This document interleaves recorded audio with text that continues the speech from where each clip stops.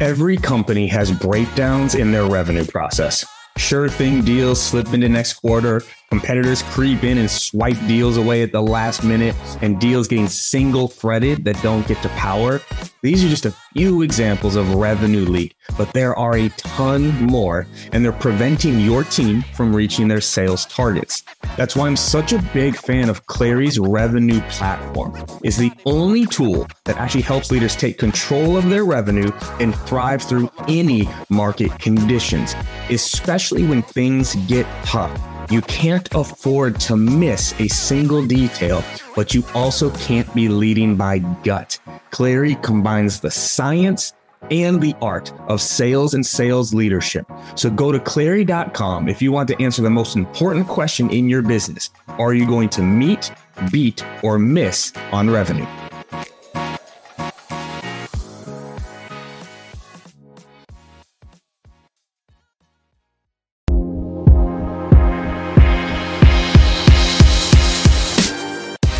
Welcome to the Live Better, Sell Better podcast with your host, Kevin Dorsey of Inside Sales Excellence, the #1 Patreon group and YouTube channel for tech sellers and tech sales leaders, where we dive in deep for tactical advice on how to book more meetings, close more deals faster, and lead sales teams to success. But we don't stop there. We also focus on the person in salesperson. We talk about mindset, goals, time management, and so much more. So thank you for listening. And if you're interested, head on over to patreon.com/inside sales excellence. Now with that, grab a notepad, get ready, and let's dive into the good stuff.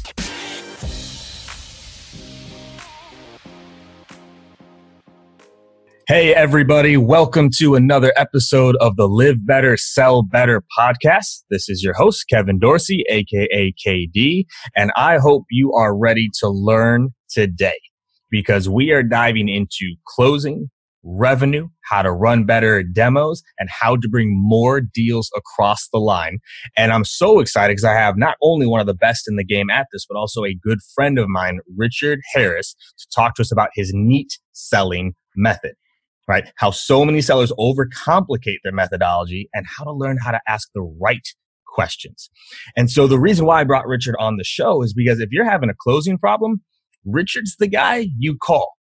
Richard's the guy that companies call to audit their process, to fix their process, and then build it out for repeatable results. This isn't a flash in the pan type methodology, right? He's been leading coaching sales teams for well over a decade. And what he gets better than most is that questions drive the sale. And he actually teaches people how to earn the right to ask questions. His neat selling process, which he's going to walk us through, has been shown to increase close rates significantly, and he's here to share it with us today. Richard, welcome to the show.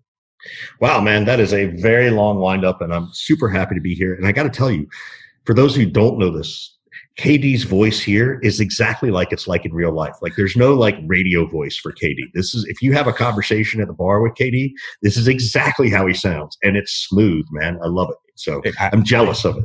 I try, man. Like if I can just be me, because I don't have a good enough memory to change too much. Like I have to just be me all the time. Totally agree.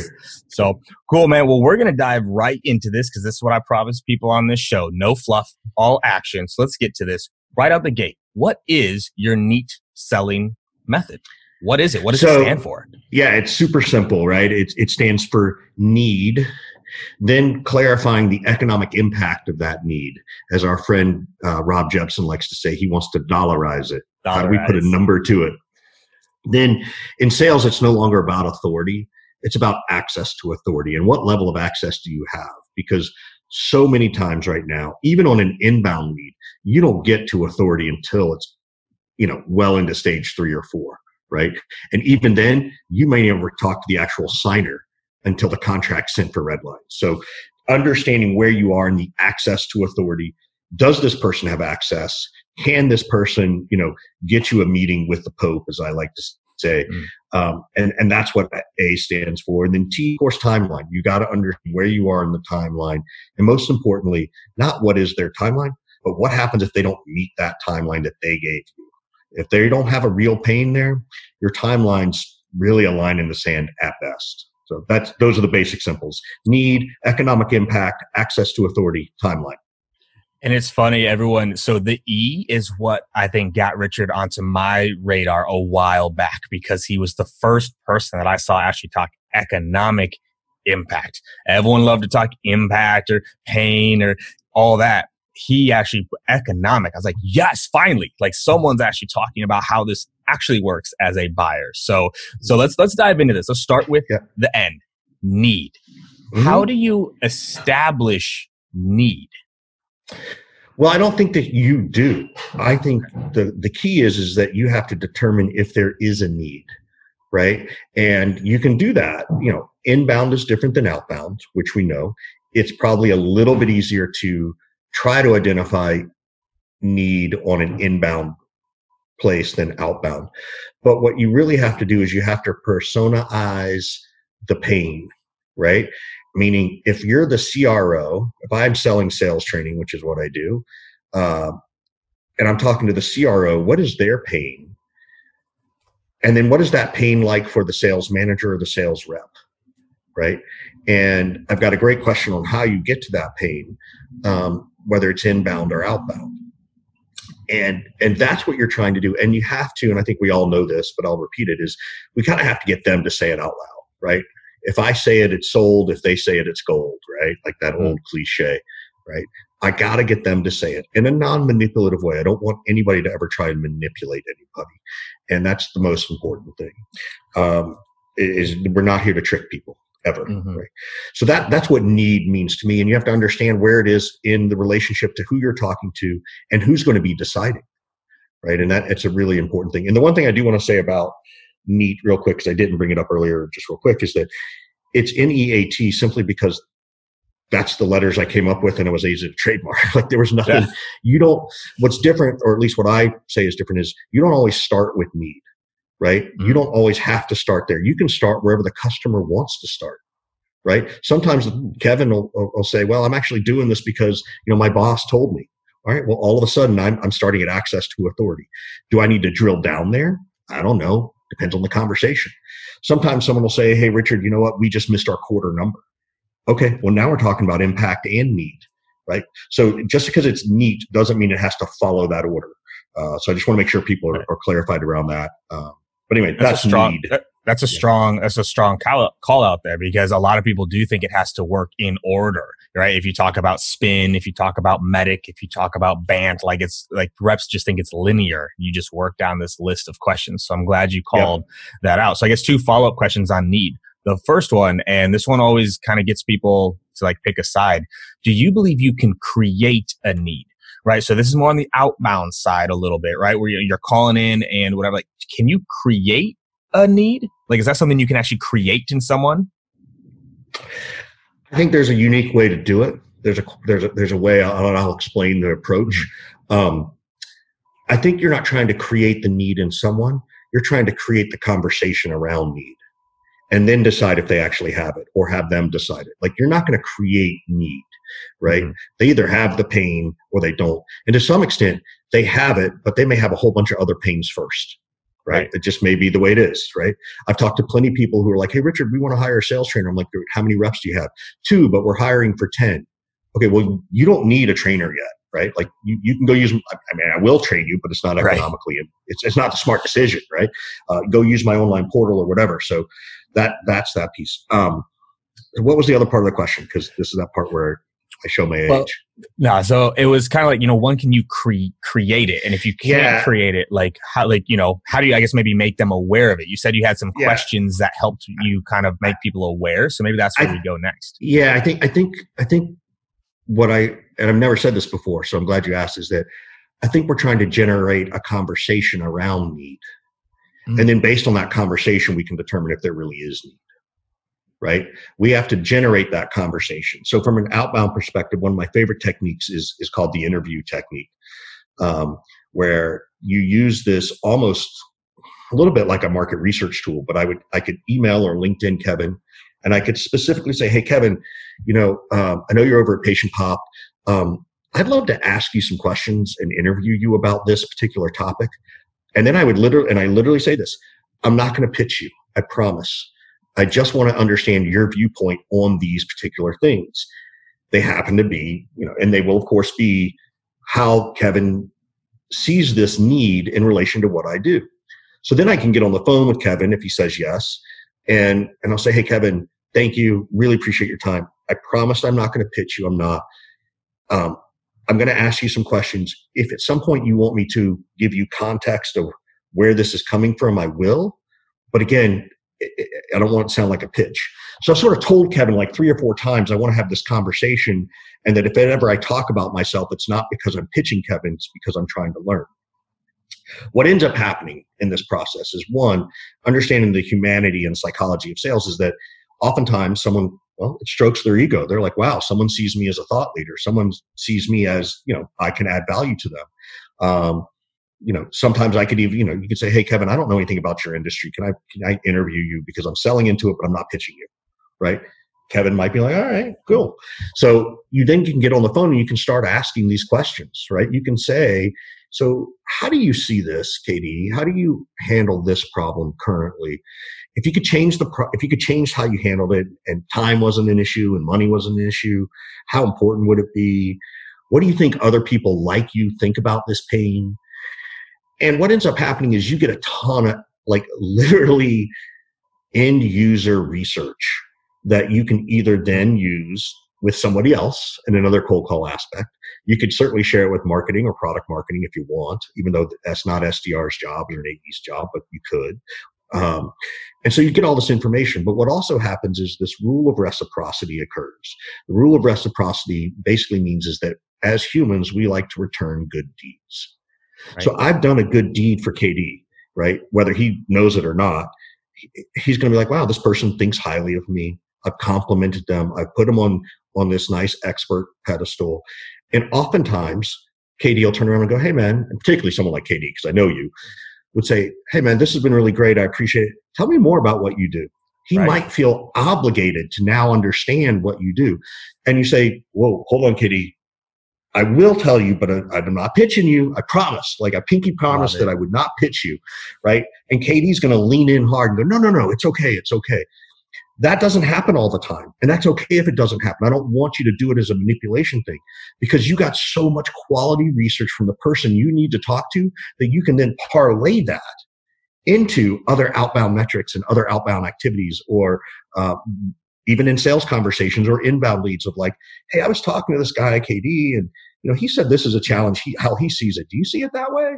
And now you're able to have this sort of comfortable, casual dialogue. So that's called the interview technique. I did not create this technique, just so everybody knows I'm not going to own it. But it's a fantastic technique, and it helps you get more from an outbound perspective. I've seen people get, if you send 10 of them, you usually get 2 or 3 people to say yes, which is from an outbound perspective, is like, holy cow, crazy. That's great.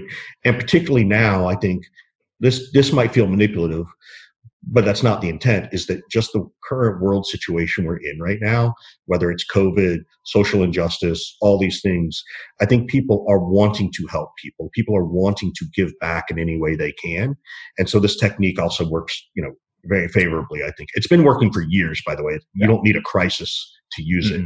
No.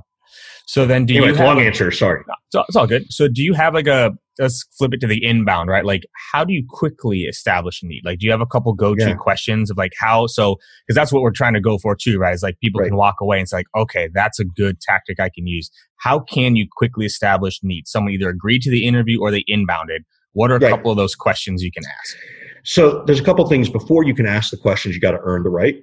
Yes, you're right. And so I teach a thing called a respect contract, confirming time, goals, potential outcomes, getting a contract that says, hey, look, if it's not the right fit, we're both going to say so. And then, and a lot of people call it the upfront contract from Sandler. I just don't particularly care for how they've leveraged that name. So, but it's okay. Like it's not bad. And then I have what I call the transition statement, which I think they leave out in Sandler. It's been so long since I read anything from them. And they're good, by the way. For anybody who's a Sandler person, I do not discount them. They're great. It can work.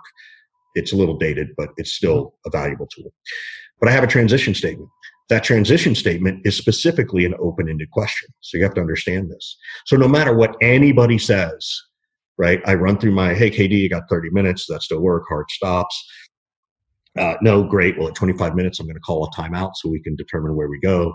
Purpose of this call is fact finding and just get a frame of reference. If you feel like it's not the right fit, let me know. I'll let you know, blah, blah, blah, blah, blah. So Katie, aside from what you put in the form where you said, you have a team of 10 SDRs and you want and you want training for them. What's really driving the conversation? So now I've done my respect contract. I've earned the right to ask these questions. And my very first question is very high level, open-ended. And no matter what they've said on an inbound, no matter what they say on an outbound, what makes you want to have this conversation today? And now Kevin will go into, and it's funny because this is what most people go into.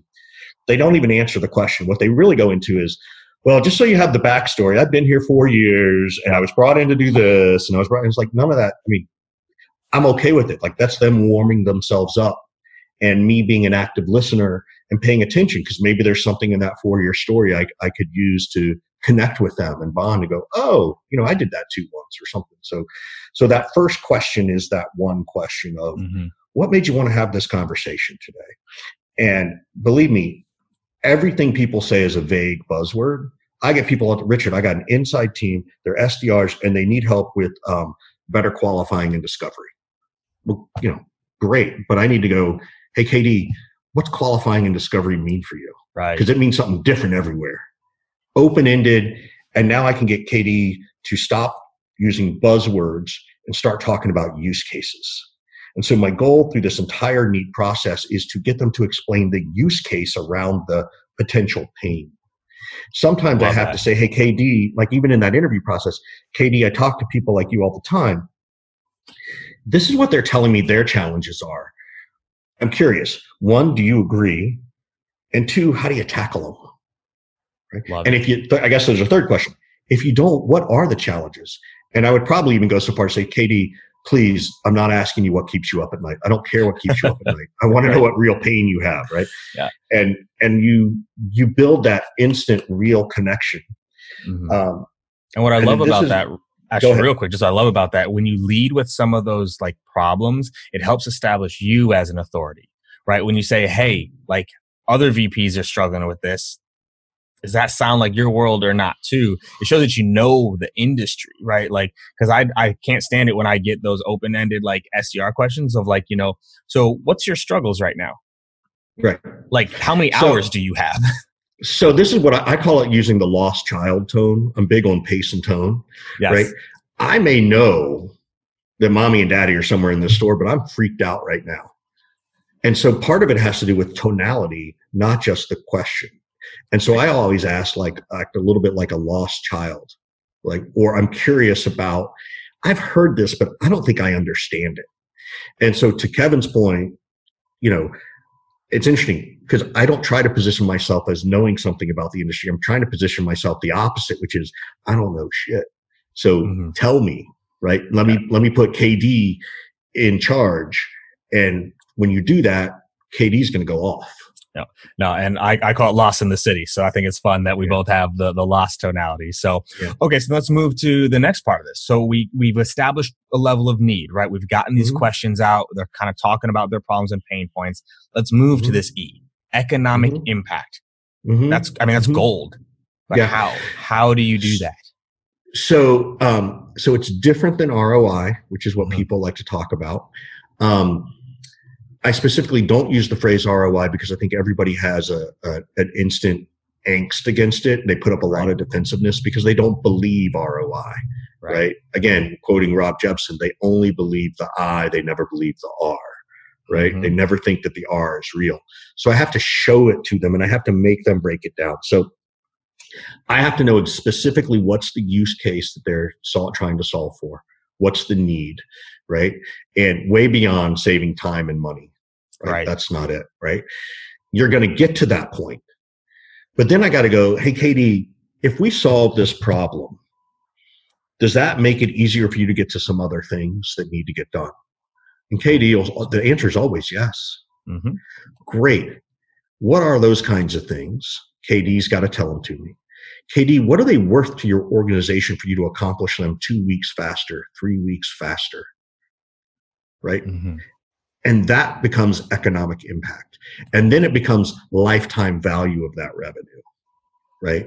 So that's where I'm trying to get to. So when I have this conversation, and again, it's around training, please, if you're a sales rep, stop saying, look, you only need to close 1 or 2 deals to pay for our solution. Okay. Your buyer doesn't think that way. Your buyer thinks that if they're going to spend $10,000 on you, they need to get at least $100,000 back. Mm-hmm. They need a 10x return because they got overhead and they got employees and they got healthcare costs. Like it's not dollar for dollar, right? And so you have to be able to explain that. And so in my world, it's really important that I ask my customers, what's your average sales cycle? What's your ARR from that customer? And what's the LTV of that customer, right? What's the lifetime value? Do they stick for 2 years, 3 years, 4 years, right? That LTV is what matters. So if it's $10,000 a year, but the LTV is 4 years, well, that's a $40,000 solution on a $10,000 investment. If you've got a team of 10, I'm not there to help one person close a deal. I'm not there to help each person close one more deal. I'm there to help each of your team close 10 or 20 more deals right now. And the lifetime value of that revenue is how you compare against the cost. So that's what economic impact means in my world, right? So there's this direct economic impact. And then if I can get that done, what other projects can you get done or can your team get done? And then what is the value of those projects coming to fruition? That's what economic impact means.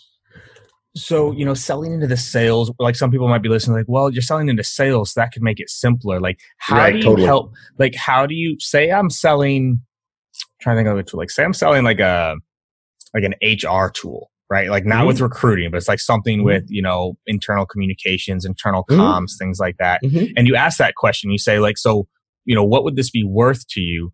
And they don't know. Right? They kind of go, well, I'm not sure. I've never done this before. Okay. How do you guide someone through that? So then you're in an evangelical sale and you're teaching someone how to buy your product. Right? So it's a slightly different mindset, but you're going to do the same techniques. So for me, I would be like, hey, KD, this is what people have told us we've helped them with. Just out of curiosity, how well do they resonate with you? Not do they resonate, but how well, right? Like because sometimes people will pick the wrong thing, right? Yep. And you're using multiple choice questions, right? This is, back to your SAT. I guess this is a 1987 SAT. So, to date ourselves, but you're using multiple choice questions. How, which of these things are we trying to help you solve? Well, how much time do you spend on those? Right? What, by spending time, just in general terms, by spending time on this, what aren't you able to get to? One of my favorite questions to ask people is to say, look, Katie, I'd be willing to bet you got about 16 things on your to-do list, correct? Correct. Right. And so what's not getting done because of this one particular problem we're talking about? And Katie's going to give me 2 or 3 things. Because they're going to be in priority. They're listed 1 through 16, right? They're not random. And it's like, okay, so now, Katie, as you have these struggles around this HR function, from your perspective, because I don't know your world deep enough, KD, our customers tell us this can save them a certain amount of time or drive a certain level of profitability. Is that fair for you, or am I off base? And I have to get Katie to say beyond yes. I have to say, great. Well, how much time would this save you, Katie? Okay, if I can save you half of that time, right? Could you get to these other projects faster? And what would that mean for you and your organization if you could get to 1 or 2 of those things just a little bit faster? So now you just said something I've never heard anyone else say before, and I don't even know if you caught it, but this was gold. You asked the question. You said, what are the, other 2 to 3 things that you could get to? And you said their answers will be in priority. And I love that. Meaning the first thing they say is probably the most important because it's the thing that pops into their head. Is that what you're saying there? It's interesting.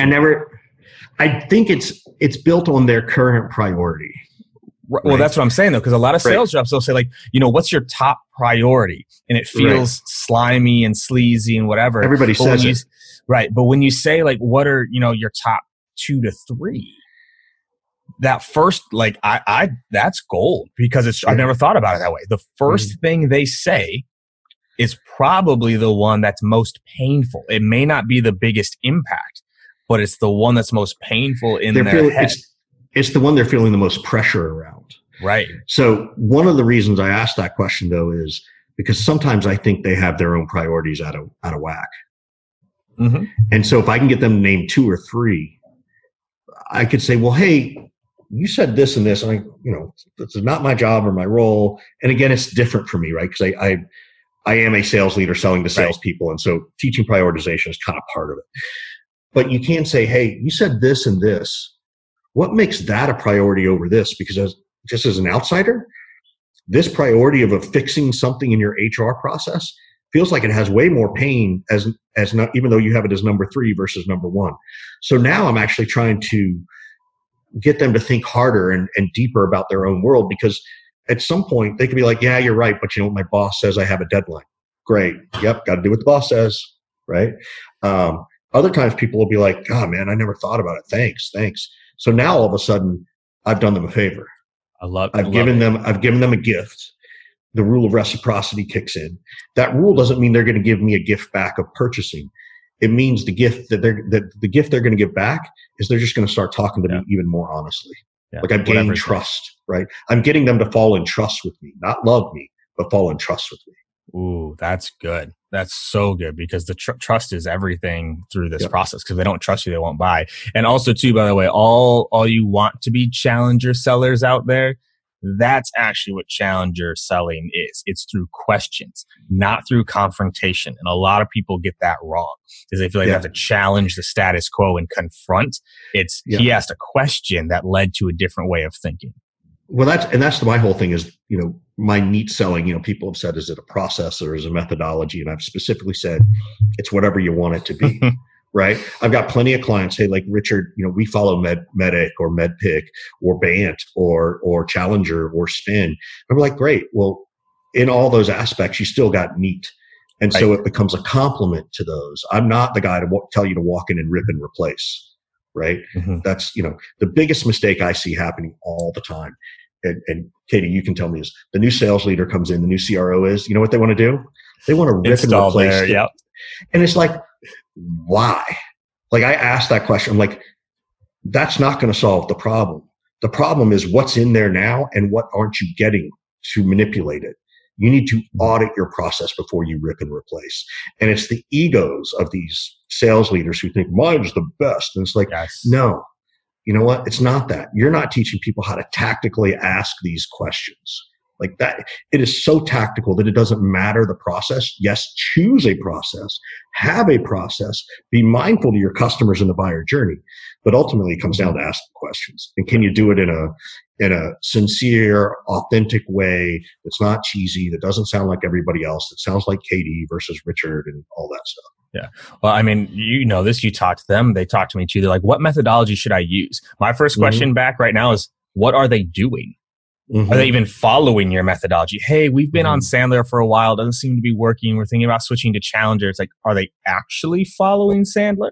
They're not. Yeah. Of course they're not. Like, because if they were, like, this would be a different conversation. Yeah. So I think that actually is a good segue to kind of, go ahead. So this is the pain, by the way. When I hear that, the pain they're really trying to solve for is that our team isn't speaking the same language.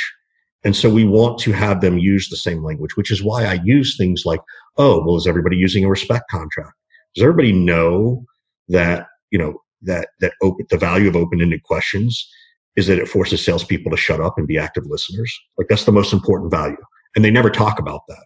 Does everybody know what a multiple choice question is and why you use it? Does everybody know, mirroring and labeling, which has been around for eons since psychiatry and psychology have been around? Like that's why I get really tactical, because to the point, whether you're Challenger, Spin, or anything else, it has nothing to do with the process. It has to do with the ability to execute. And that can be done in any process. Find one that works for you in your business, but ultimately it's not the process that's the problem. Mm-hmm. No, for sure. So then let's move to the next letter. All right. So need, we've established it. Mm-hmm. Economic impact. We've done a good job of getting them to tell us, right? I mean, if they tell us, they believe it, right? Versus all you sales reps, if you're telling me what the ROI of your product is going to be, it doesn't work because I don't believe you, right? So Richard's pulling that out through the questions. Now let's get to time, right? So well, the next word is access. Sorry, but that's access. okay. My bad. But we don't have to follow that. We don't have to. No, you're right. So Yeah. access. No. So, you're talking to me. Maybe you're talking to one of my managers, right? And they're like, yo, like, we need this. How do you now get access to authority? Because what's the study now? Like, there's now 4.7 or 6.2 decision makers per like contract now. Like, so what's that next step to gain access? So I'm less concerned about gaining access to authority. I'm more concerned about KD being my champion. Okay. And part of getting to authority is I first need to get shortlisted before I win the deal. That's my goal, right? If I got 2 minutes and I'm on the 1 yard line and I got to go 99 yards, there's a reason they run the draw play first, because they just want a few extra steps so the quarterback can drop back and have room to pass on second and third down. I still don't understand why they do it, but that's just the way the game is played, right? So I'm not a football guru. So access to authority is about trust, because I got to build trust with KD so that he feels comfortable going to the authority figure. So this is what I say. I'll say, hey, KD, I know you're looking at this, and my guess is that you're sort of bringing the list to everybody, right? Role play with me, buddy. So, yep, no, for sure. And so KD, my guess then is, as you bring this list forward, kind of all eyes are on you, right? Yeah, I've been the one tasked to kind of present this to the group. Great. So here's the deal, KD. I promise you, whether you choose me or not, no matter what, if you decide to take me forward, I will never do anything to make you look bad. I will not try to embarrass you. I will not try to be anything wonky, right? I want to make sure that you present your best thing forward. And if that's me, awesome. If not, then I hope I put some good karma in the world for both of us. That sounds good. Okay. So now I can say, so KD, what does your boss need to see? Like, you like this, I get it, or at least I think you do. If you decide to take us forward, what are they looking for? You've told me what you're looking for, but what do you think they're going to say? I think a lot of it's going to come down to cost. They're just going to ask me, like, how much does this cost? Great. So normally when you have that conversation, right, we all know that it all comes down to value and props and all that stuff. But how does your boss like to have that positioned? Because I want to give you that piece of information so that, like I said, you need to look good, so that rather than just walking in the door and say, hey man, I just talked to this guy, Richard, he's cool, it's only this, right? What does your boss need to see to actually see that? And I'll give it to you so that you look good. Well, they really want to see everything we're getting, all right, this is the price. What am I getting? Right. Like, what's all included? Okay. So here's what we'll do is and I'll start to explain, this is what you're getting, right? Here's what you're getting. Here's the onboarding. Here's the coaching. Here's the pre-work that goes in ahead of time. And I always, particularly for selling any type of service, even a software as a service, it's often more about what are my pre-installation hours of support I'm getting and my post-installation. Right. When you put that in, now KD can go forward and say, hey, look, I've spoken to Richard. Here's what he's promising us for this price. And KD's probably going to go, I trust him, or I think you need to talk to this guy. Like, I like him. I know it's your decision. So I'm building access through KD, right? Love it. And I'm doing it in a way that hopefully I'm establishing trust and building trust with KD in such a way that he wants to take me forward. Mm-hmm. And if he doesn't, or if it doesn't align, well, yes, it's going to hurt. But then either A, I did something wrong and I need to go figure that out for the next one. But most importantly, I can get over it and move to the next deal. Right. My goal of following NEAT is I want everybody to do and say everything that you can, so you can at least walk away going, man, of the 100 things I needed to do, I got 93 of them, not 73. Right. Like that's what I want. So that's how I try to approach access is to get that opinion of how, another good question around this is, KD, as you go forward, how does your organization like to make these decisions? I want to, there's 5 people involved in this. how do y'all normally make this decision? And I ask KD because I want to make sure you present it the right way, and I don't want you to look bad. Mm-hmm. Right. So that's where I'm building that trust. And as a buyer, I can tell everyone listening, most sales reps don't do this. Mm-hmm. Like as a buyer, and that's what, a lot of salespeople don't know what it's like to buy a software or a service. You guys are so busy selling it, you don't know what it's like to be a buyer. And I'll no be one honest treats with you, it this way. Neither does the CFO, the CRO, right, the CMO, the founder. Nobody knows how to buy what you're selling. All they know how to do is commoditize you. Yes. All they want to do is go to the Best Buy website, pull up the 3 TVs, and click the compare button. And one of the reasons, again, another thing I say is that people won't buy from you just because of what you do, but they'll do it based on how you do it. Yes. So how I approach KD, how I try to navigate him through this decision, again, I'm not always going to win. That's okay. I have to know that. But I know that I can put good karma out there, and I'll hear from KD another day. I'll see him on LinkedIn, and he'll like some profile. He'll somewhere, some way, we'll run into each other, right? That's the key. No, and for everyone listening, right, it's having a long game mindset, because oftentimes, a lot of people actually don't know this about buying. Oftentimes, nothing gets bought. So you might have not won the deal, but a lot of sales reps don't ever find out that we actually never made a purchase around it. If you treated me the right way and you educated me along the process, you're the person that's going to pop into my head when either I want to solve it the next time, or this is the great thing about champions, if they go somewhere else, you're the person that they think about. And then they reach back out again and it starts a whole new cycle. So taking that how and educating is so important. So now we're almost there. Almost. We're to the finish line. We're at the 2-yard line. Timing, right? Mm-hmm. There's 2 questions here, right? How do you establish a timeline or understand their timeline?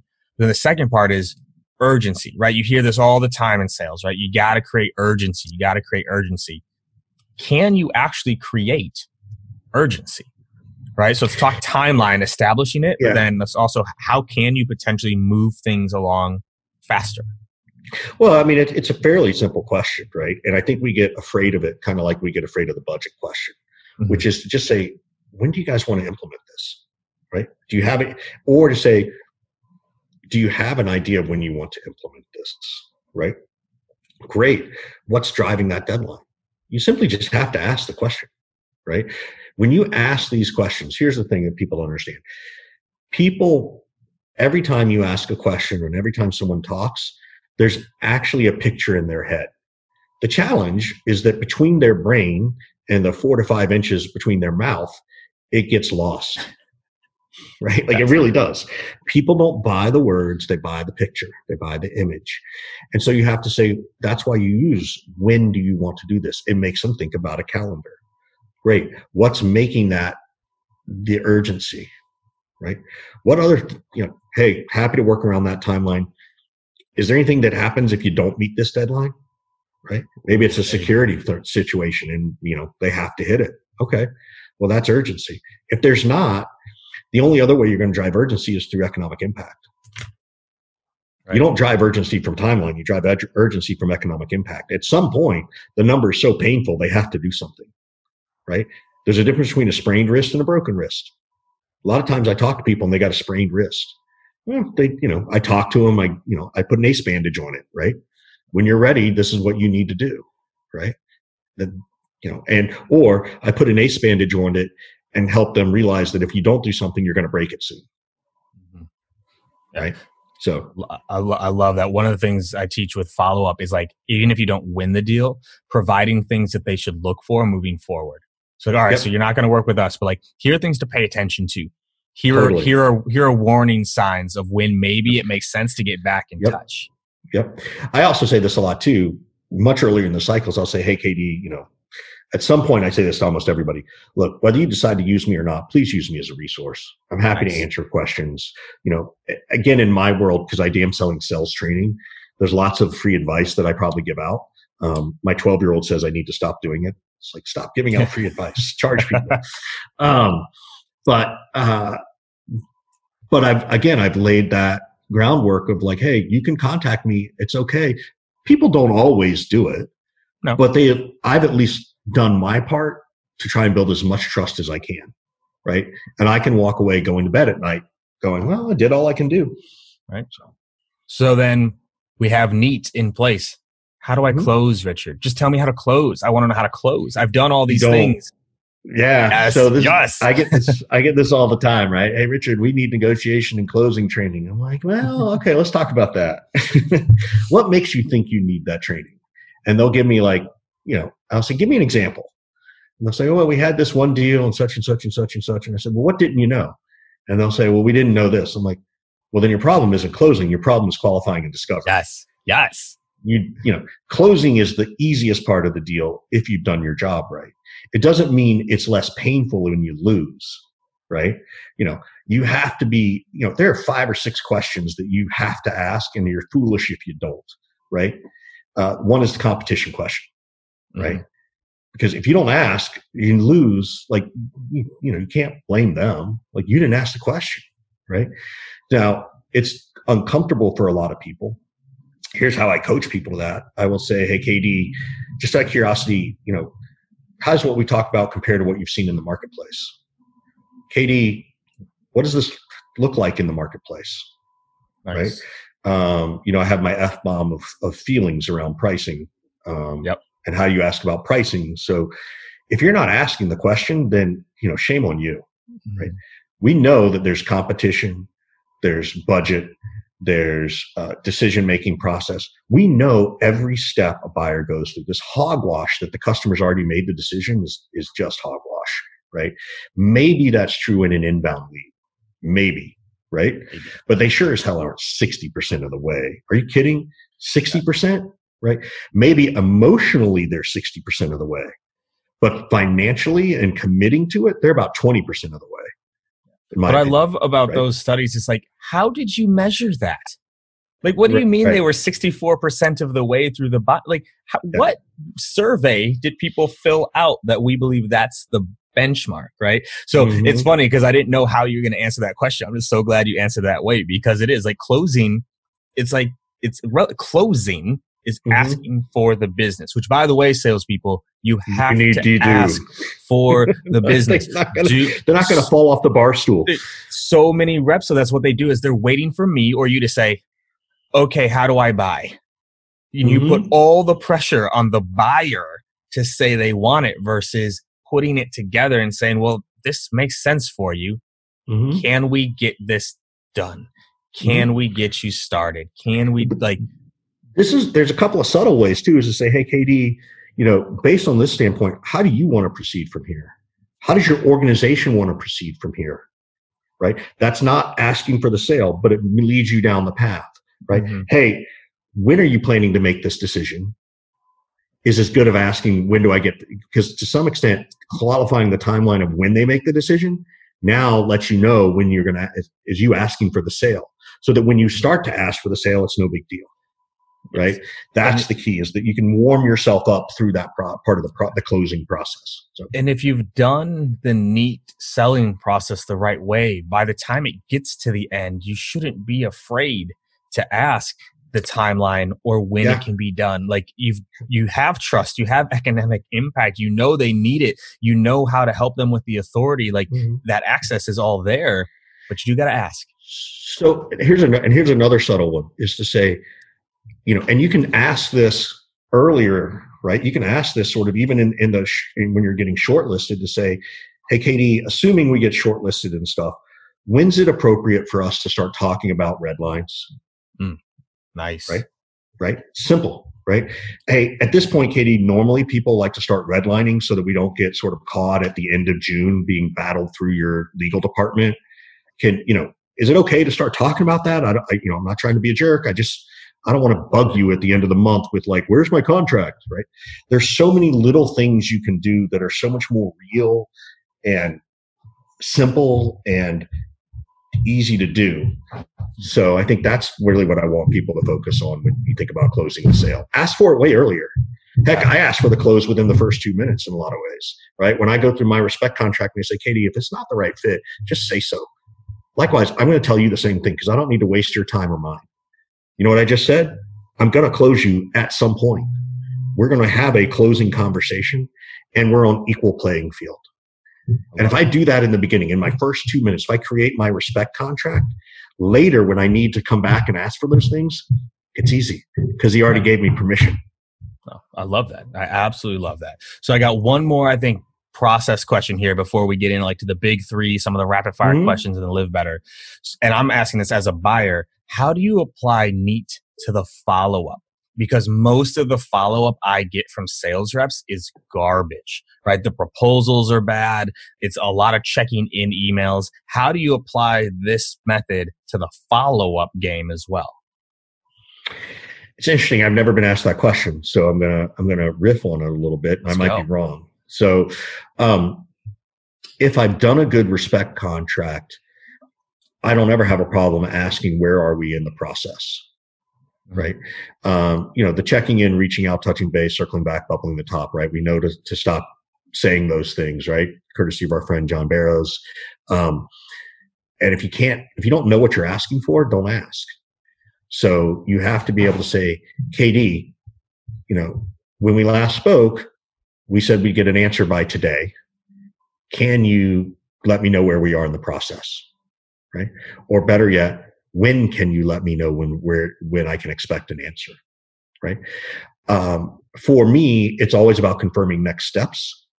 Okay. So it's always about, in my summary email of every conversation I have, the very first thing is, hey, KD, good talking to you. By the way, here are the notes from my call. The very first thing is next steps, right? And I actually have this templated in my email so that I don't forget to ask. Right. And yes. literally, there's a bullet point in my email that says, Richard will contact again on blank. And that blank is there to remind me to ask KD, when do I fill in this blank, right? Love it. So for me, it has to be sure of saying those things. And you will get these answers of, well, email me next week, or I don't know, let me go talk to everybody. You're going to get those hodgepodge answers. This is my standard follow-up. Great, KD. If I don't hear from you next Wednesday, can I send you an email? I don't want to bug you, but I don't want to let it slip through the cracks. I'll get two answers. One will be yes. Or no, Richard, you know what? Next Wednesday is not good. I need another week. Right. And if they say, if someone said, no, you can't contact me, I'd be shocked. Right. Like, I'd be like, all right, what's going on? And sometimes people say, Richard, no, next week's not good. I need another 3 weeks. I'm going to be out on vacation or something's going to happen. But now all of a sudden you have this data. Now you hate the 3 or 4 week answer. I got one yesterday. Call us back in July. And it was an inbound, but she said, well, I'm going off on training next week. I'm 2 weeks in. Then I've got a week's vacation. Well, now I know. And if I could say that to my boss of like, hey, look, I can't contact them. Like I can try, but this is what they told me. So I have to trust them. Right now, that doesn't mean I couldn't send this person, hey, found this article, thought you'd like it. I can certainly do that. No call to action back. But anyway, another long answer. I'll pause. Oh, no, it's good. These are good answers, right? I joke about this with people all the time. There's no such thing as long or short. There's only interesting or uninteresting, right? Well, hopefully these are interesting. That's why we can keep going. Because there are short answers that were too long. Right. Like people said, oh, this was a short email. It was a bad email.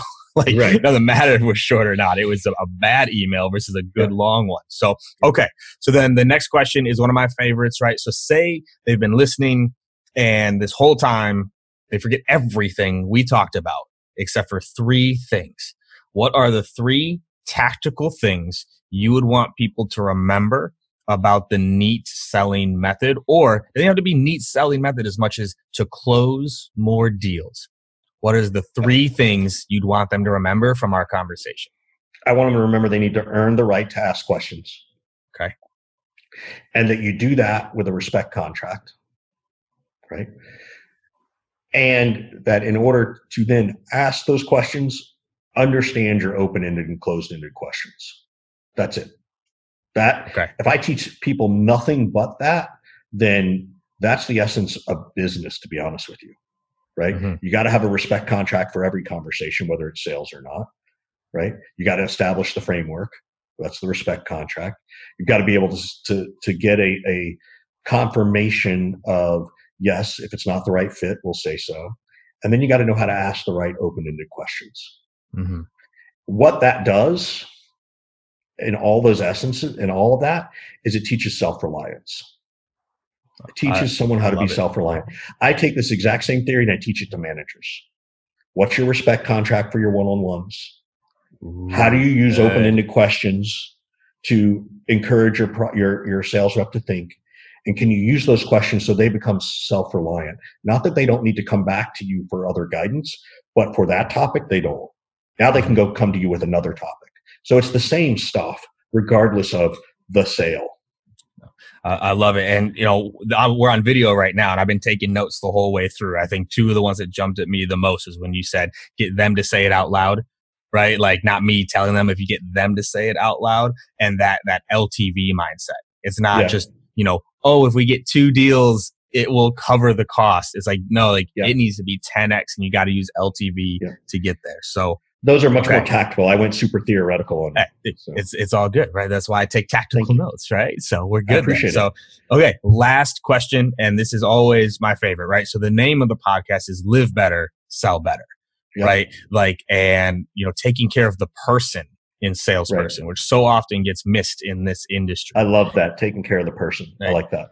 And so what would be your parting advice on the person side of sales? What would be advice to give, sales reps or sales leaders on how to better take care of themselves or get more out of life or get more out of their fulfillment that would then, take care of so much more? What would that piece of advice be?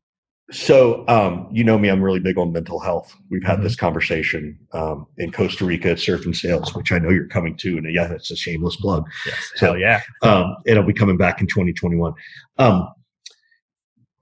It's about mental health, right? So it's about doing the things that if you take care of your physical health, then you should be taking care of your mental health. Now, the cool thing is taking care of your physical health is part of your mental health. Right? I want people to understand the difference if you're taking care of people is that mental health is not mental illness. Those are two things. We all have mental health. We have good days. We have not good days. For some of us, I suffer from depression on a regular basis. I'm not suicidal. I don't hurt myself. I don't hurt other people. It's just a lingering sadness. But I know to take care of my mental health, whether it's through physical health and exercise, meditation, trying to eat more healthy, right? That's what I want people to think about as their mental health. And as you think about these things, whether it's physical health, mental health, any of these things, just do one thing. Don't try to meditate and journal and eat better and exercise. No. Today, I'm going to eat less crap. Okay, that's good. That's it. Don't do anything else, right? Today, I'm going to go walk 3 minutes in one direction and 3 minutes in another. That's a 6-minute walk. Good. That's really actually, the science is really, that's about all it takes to sort of go for a walk. It doesn't need to be 30 minutes. Mm-hmm. One little thing to take care of the person. That's what I would want people to think about. Find one little thing to help them. Hey, let's just go for a walk and talk. Let's not talk about work today. Right. So that kind of stuff. I love it. Because I'm guilty of that too. It's like, all right, next week, Richard, everything, green smoothies, 15-minute sound, but like I'm going to sauna, I'm going to work out. And it's like, you miss one thing. You're like, well, this week's done. Like, I'll go do it. So no, I love it. So, and I also think too, I want to bring this up too, because I know this is really passionate as we talk about what's happening in the world today, whether it's COVID or the social injustice that's occurring. It can feel like we need to do a lot. Like it really, really can. And there are big things we need to move, right? But you got to do what's good, right? Yeah. You got to do what's meaningful, right? So, and sometimes it's one little thing and sometimes it's a big thing. Sometimes it's go to the protest. Sometimes it's about just sitting down with your own thought and going, man, I just hate this, man. What can I do? Like the action item isn't to do an action item. The action item is just to be present in the moment. And sometimes for that moment, that day, that might be enough. In the social justice world, I hope you do more than that at some point. But sometimes that's just what we need. We need to sit with our thoughts before we take action. And it's the same with physical health and mental health. And I felt like I really wanted to bring that up because there's a lot of pressure on us right now. Business, life, home, work, kids in school, working from home. Like I know people who are 2 full-time working parents and they got to homeschool their kids, right? And guess what Works Not is doing? They're still expecting the same level of productivity. Yeah. Are you fucking kidding me? Right. And I hope this becomes a much bigger wake-up call to the 40-hour work week here, right? Like how do we make these adjustments, right? Because that's a piece of it. And then also, how do we make this adjustment on the social justice and social injustice that we're all seeing and experiencing in different ways, and all the things that need to occur? Because it can't just be the last 2 weeks. Like that's not enough. No. But you also can't solve it tomorrow either. Right. So how do we figure that out? Right. Yeah. And your advice was perfect, because you can do the small things for a long time. It's when you try to come out the gate too big and you can't maintain it. Just like a diet, just like an exercise routine, just like anything, do the small things for a long time versus like, you know what, I'm going to do all these big things and you can only do it for a week because it's too much. Yeah. So I got a question for you, because I know we're about to wrap it up, right? Yes. What have you learned from doing these? And I don't mean like the tactical things, right? Like what are the things that you were like, wow, I started to do this because I wanted to get the word out there, and I know we want to get that out there. Hey, Andrew, it's all good. So you can sit and listen in on this. I'm grilling Kevin now. So, so what are the things you're walking away from this that's helping KD, not just the community, which I know is the big piece for you? Like, what are you learning out of all this? I think the biggest thing I'm learning from, I guess, these talks and then also building the community is how hungry people are for connection, like, and belonging. Like people are hungry for it right now, especially as we're all remote. Like there's this desire and this craving to be a part of something. Right. And, so that's what I'm noticing in the community, but then also from like, people that I'm interviewing, which has been a big learning lesson, is how open and willing people are to share and give. Like, we all deal with insecurities, myself included. Right. And so when I was going through this and going like, all right, I'm going to reach out to all these people and maybe they'll do it.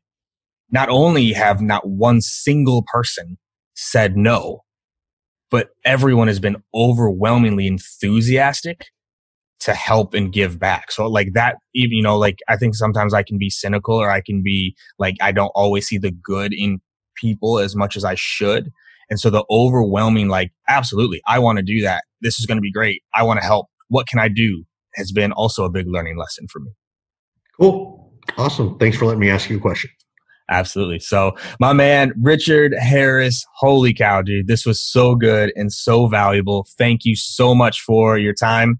Can't wait till I'm on that beach again in Costa Rica with you, my man. Absolutely. All right. Appreciate it. Thanks for the time. Talk to you again.